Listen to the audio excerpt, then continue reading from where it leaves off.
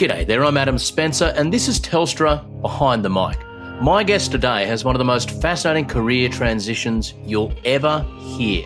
From police officer to world-renowned expert in artificial intelligence and ethics.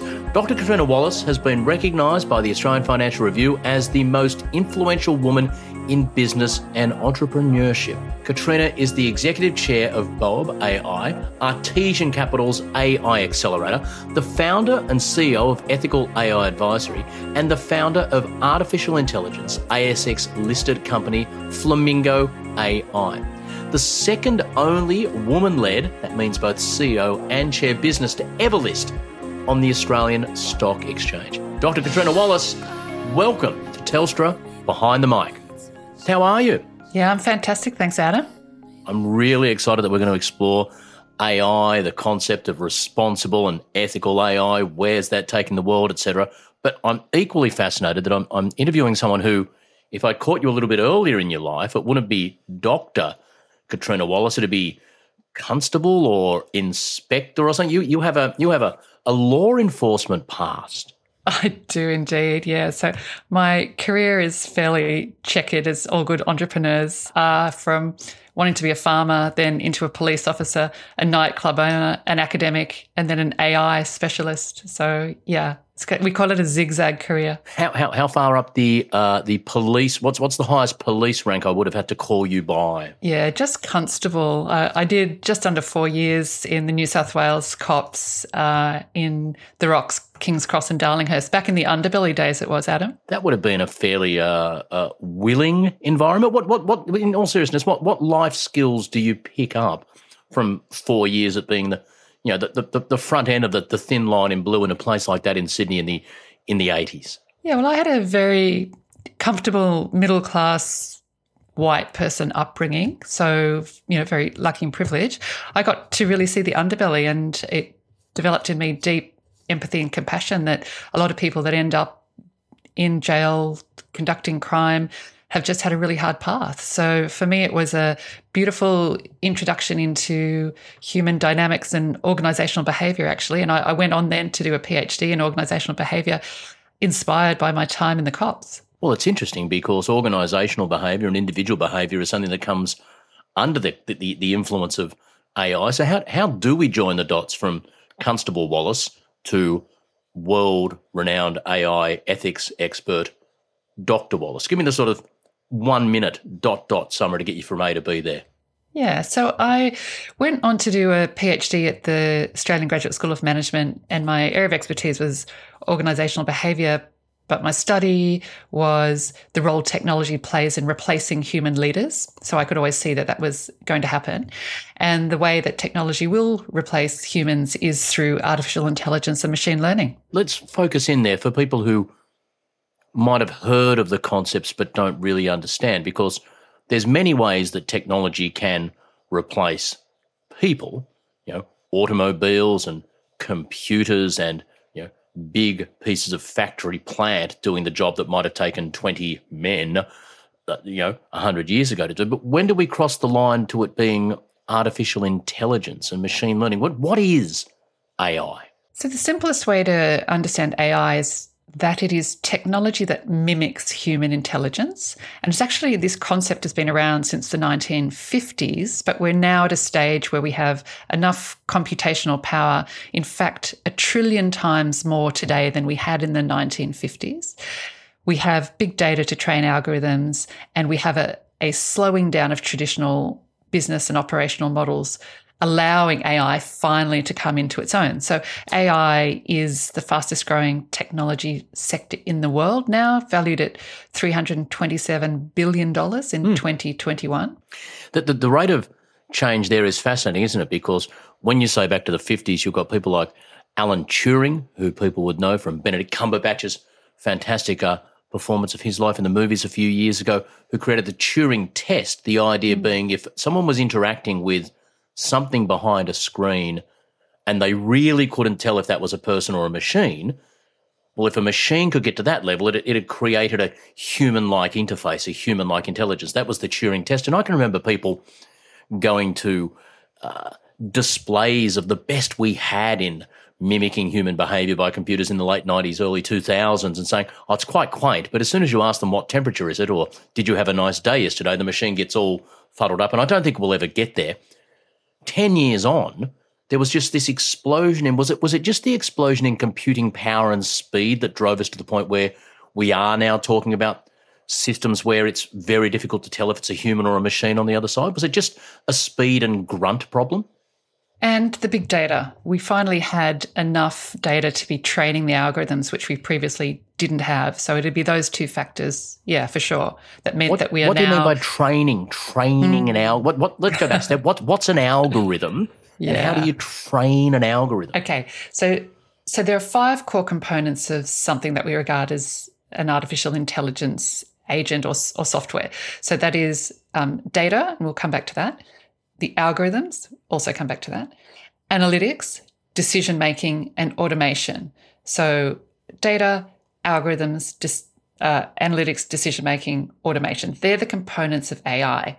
Now, the algorithms are really mathematical formulas that are coded into software, and they are trained to know how to do something or to recognize something or to analyze something through using big data to teach them how to behave.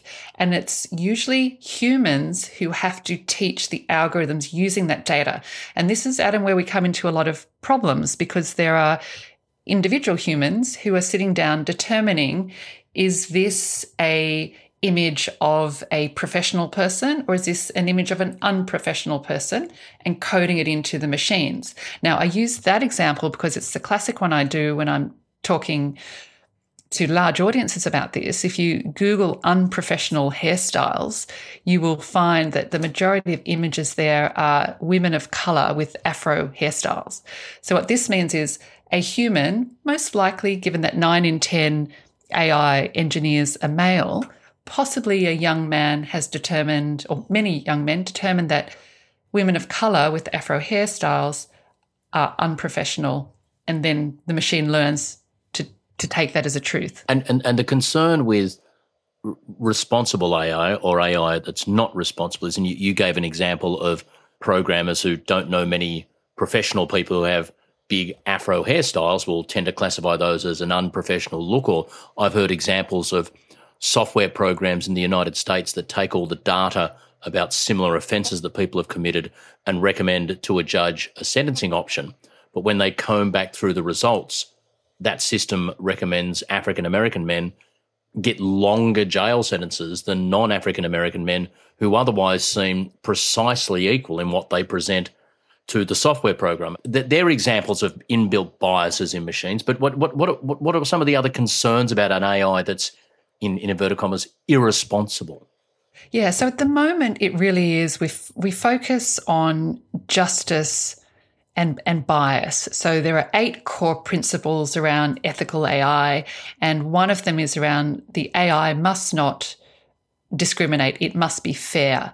And that's the one that at the moment we're really focused on. And so that's with regard to examples of credit being given to much higher credit scores being given to men than to women, healthcare being prioritised for Anglo-Saxons and not to people of minority groups. So the world is already rampant and full of examples, just terrible examples.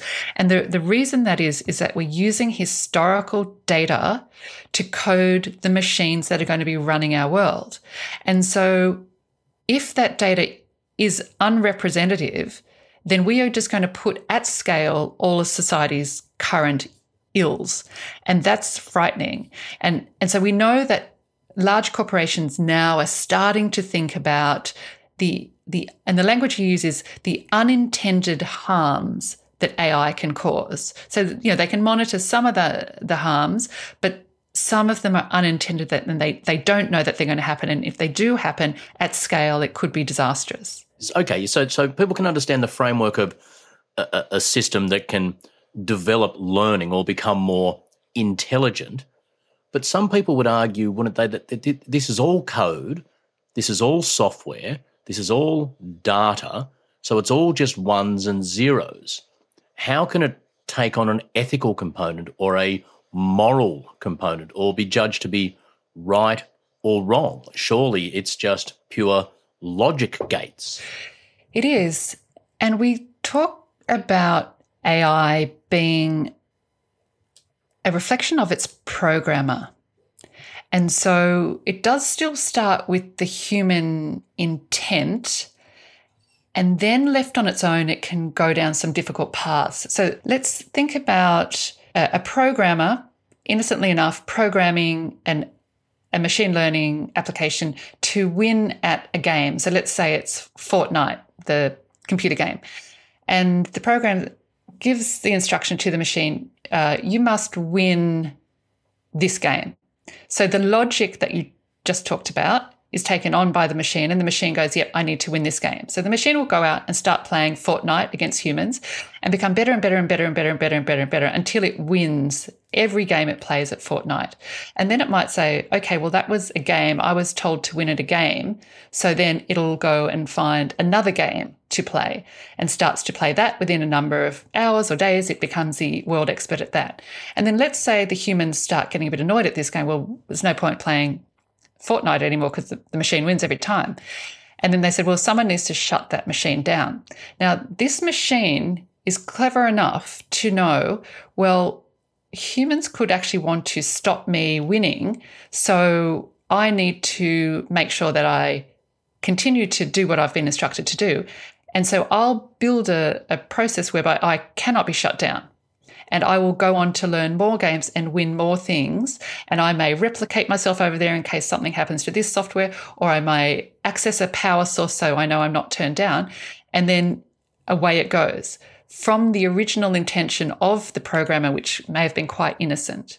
That's one of these fundamental questions, isn't it, about whether AI will ever run away and be something we can't control. Some people argue, well, you could just pull the plug out from the wall and turn off the AI. And from what I understand, different camps of very smart people are quite split on whether you could do that or whether, as you suggest, AIs could protect themselves and make themselves harder to be reined back in by humans who might be a bit concerned about where the project's now going.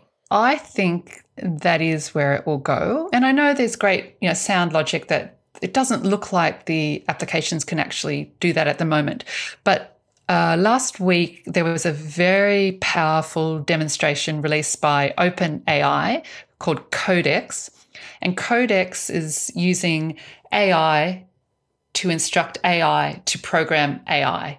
And they give a beautiful demonstration of this. And one of the engineers at Codex says to the AI, just using his natural voice, build a website in this category. And they show how the AI goes away. It actually knows for AI or machine learning programming languages, chooses which one to do, and then goes and puts up a fully functional website.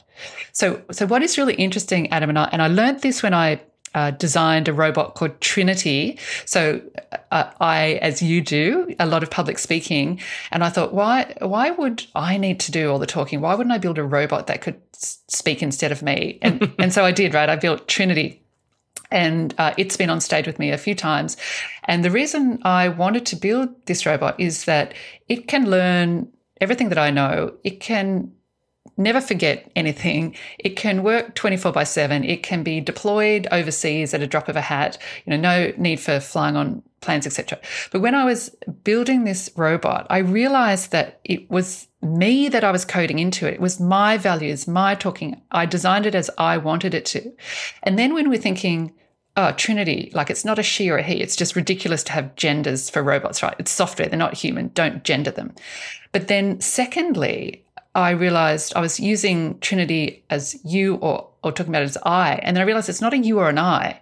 It is, and even the way we put it together, we had a bit of Google this, a bit of Amazon this, networked into that. It is an us. It is not a single, sovereign individual being. It is a complex network. And that's the bit when I realized, this is not on its own. This is well connected into the network. I almost said the word matrix, but that would spook everyone. You use a great phrase that we don't want to, in inverted commas, bake in our biases, our inaccuracies, our misunderstandings of the world into the AI going forward. You talk about large organisations, and that's a great place to bring up the point that you've worked with Telstra and the Australian government for about 2 years now on creating a responsible AI index report. Where do you start with something like this? You said there were 8 underlying principles. What is the essence of a responsible AI index report? Yeah, so we have worked with Telstra and the Department of Industry and a bunch of other companies to work out 8 principles for Australia's AI ethical principles.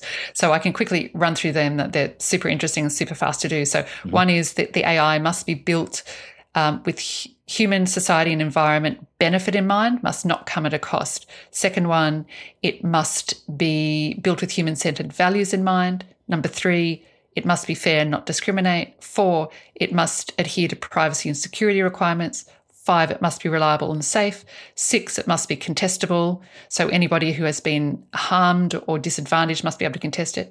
7, and Adam, you know this is a really tricky one, the AI must be transparent and explainable, really difficult to do. And then 8, the AI must be accountable, or the company that's using the AI must be accountable for any harms that it has caused. So we've taken that framework and ethical AI, which is really those core 8 principles, pretty well universally shared, into a responsible AI maturity model. And within responsible AI, we have things like strategy, leadership, planning, governance, monitoring and review, and ethical AI kind of sits at the heart of that. And we've just done Australia's first study of over 400 organisations, and we're delighted to have Telstra partner with us on this to bring forward and measure how responsible Australian organisations are with regard to AI. People can dive deeper into this if they wish at the upcoming Vantage Remixed 2021 conference, where Katrina and Stuart Powell from Telstra will be deep diving into the creation of the index. I'll give some more details at the end of the podcast if people want to enrol for that. You can look online right now for Vantage Remixed 2021 for details. Is it easy to say, Katrina, how Australia is doing by international standards now that you've looked at 400 organisations and how they're progressing towards responsible AI? Yeah, well, it's fair to say that Australia is not very advanced in anything to do with AI. So we have at least 1/10 of the investment per capita going into AI than we see perhaps in the United States or in Europe. And we have a government which I think has not really been oriented towards technology being one of the foundational components of Australia's economy, which I think drastically needs to change. And we've actually seen the launch of the first Tech Council of Australia coming out in the last month, which is excellent. So I think things are shifting a little bit. So we are laggards, Adam, unfortunately, and that's going to be a real problem for Australia in the sense that what AI does, it dissolves international borders. So we've seen this a bit through COVID now, people all online, either doing Zooms internationally or ordering products internationally. The dissolving of international borders will come with the proliferation of AI. Now, Australian-based companies, if they are not up to speed and starting to use and deploy AI for their advantage of their customers, I absolutely believe that we will start seeing our markets eroded or eaten into by these large international players, which is already happening. However, so that's it. So I think we've got a long way to go to really get up to speed. And I'm delighted to have been invited to sit on the federal government's team that is it's called the AI Action Initiative, which is allocating the $124 million that was allocated in this year's budget to AI, first time ever, and to allocate that out to various projects. So that's kind of cool. But with regard to responsible AI, I can give the headline here, Adam, without giving too much away before we launch the report. Less than 1 in 10 organisations are in any way mature. Less than 1 in 10? Uh-huh. I assume that's not a great result. No, it's not great. No. So a large organisation like Telstra, I know, does have some focus towards AI, both the magnitude of the organisation and being at the front line of the tech industry. What are examples of how a large company like Telstra might look to improve its practices with AI, and what sort of challenges does an organisation like that face, especially with the whole industry in Australia in a fairly embryonic stage? Yes. So it has to start, look, it really truly is a top-down and a bottom-up. What we found is when we have researched engineers, they tell us that their bosses, the managers, push the responsibility for ethical AI down to them to say, you guys are the coders, you're the ones handling data, you need to handle this ethically. And they're going, yeah, great, don't exactly know what that means or how to do that. So just handball it back to the nerds, let them look after it. Correct. And so luckily, we Ethical AI Advisory, my firm, partners very closely with the Gradient Institute. And between us, we have training programs for the nerds, for the engineers and the data scientists, which are very good hands-on, teaching them how to code and handle data in ethical ways. Then we do training for executive teams and for boards. So we're just bringing these more board and leadership ones to market now, but the Gradient has excellent programs for the engineers and data scientists. So one thing is definitely it has to start with education, as everything does, from the board down and from the engineers up. There needs to be strong auditing components in place so that the data is audited, the algorithms are audited. And notice, Adam, I'll say audited rather than regulated. There is a challenge around thinking about regulating algorithms, but there virtually is no regulation of the AI industry at all. So auditing, and then starting to put in place governance frameworks across the business to ensure that decisions are made that are in alignment. We call this aligned AI, in alignment with the values of the company or the values of the employees or the values of the consumers. So there's a bunch to do at an organizational design and behavior level, and then there's just teaching the engineers how to code ethically. It's interesting, isn't it? And I don't want to frighten people who are listening to this. It's a very important area, as you've made the case for. And one of the problems, from what I understand here, is that in a country like Australia, you will at least have large telcos and banks and other companies saying, okay, yeah, we accept this is important. We'll get on board. We'll follow the rules. There's the issue of potential, rogue actors who are looking to use AI for their own nefarious ends are probably considerably less likely to sign up to whatever the cutting edge practices in security or ethics or responsibility even are. And the idea of AI being something that whoever first cracks some of these fundamental problems could create something that runs away without being easy to rein back in, well, there's a disproportionate chance it could be people who have, less wholesome incentives behind what they're trying to do with their AI in the first place, who are less worried about putting those security rails about it, that crack some of the problems first up. Am I overly paranoid to be raising those sort of issues, or is that a big concern? Yeah, it is a genuine concern. So the two areas of challenge are, one we've already talked about, so what the machines are able to learn and do on their own. And then the second one is these machines getting in the hands of bad actors. And if we think about what AI can currently do, it can make things more efficient, it can do much better analysis, it can help make better decisions, and it can automate things. Those four things is pretty much what it can do now. So apply those things in the hands of a bad actor to healthcare, so bioengineered disease, or into defense, into warfare, or into banking and corruption of banking, or into telecommunications and corruption of telecommunications. All of these things, these big essential services, are very much at risk. And in fact, Adam, I think it's worth noting that when we look at this concept of risk and existential risk, and if we think of existential risk as being, well, what can really either destroy humanity by the end of the century or severely limit humanity's potential, if we look at all of the standard ones, so nuclear war, climate change, pandemic, asteroid hitting the Earth, or bioengineered disease, these things actually have according to the existential risk theorists such as Toby Ord, a 1 in 1,000 to a 1 in 100,000 chance of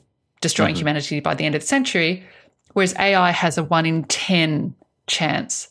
And who knows this? Like, nobody knows this. And so the progression, this is one of the things why it's just so valuable that we have conversations like this, and we're working with big corporations like Telstra who are influential and powerful, is that the risk goes beyond somebody getting, a bad credit score or getting a higher prison sentence. It goes into truly threatening humanity as we know it. And that's not science fiction at all. It is legitimately the concern. And if you speak to any of the really great thinkers in AI, they will all have this conversation with you. I'm getting towards the end of my sobering but fascinating conversation with Dr. Katrina Wallace, the founder and CEO of the Ethical AI Advisory Organisation. She's a world expert in artificial intelligence and ethics. Let's finish on a slightly more positive note. Katrina, of what's currently going on, what's your favourite or most exciting use of AI or machine learning at the moment? Nerdy me goes back to that chess example of a couple of years ago, the idea that a neural network can unravel all the mysteries of a game that the smartest humans in that field in the world have been playing for centuries in just a matter of hours teaching itself absolutely blows my mind. What's something you've seen AI do recently or now that inspires you? I think that the most outstanding leaps forward we're going to get is in healthcare. Mm-hmm. And so there is, take that exact application around gaming or chess or learning that and think of that, Adam, in diagnosing diseases. So, and a lot of people, even with the pandemic, were very cautious. Look, it traditionally takes, 5 to 6 years to develop a vaccine. We've done it in less than a year. Is that a problem? And those of us in the data science field go, no, we don't believe it's a problem, because we've had 5 years of technology advancement within the last 12 months because of the pandemic.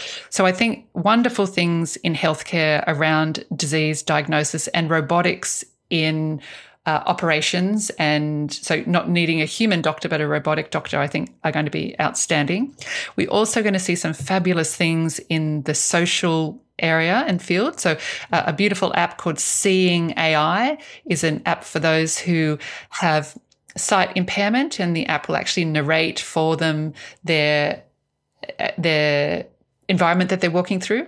We're seeing fabulous work done with children with autism, where there are robots that are helping coach the child in how to have how to improve their social interactions.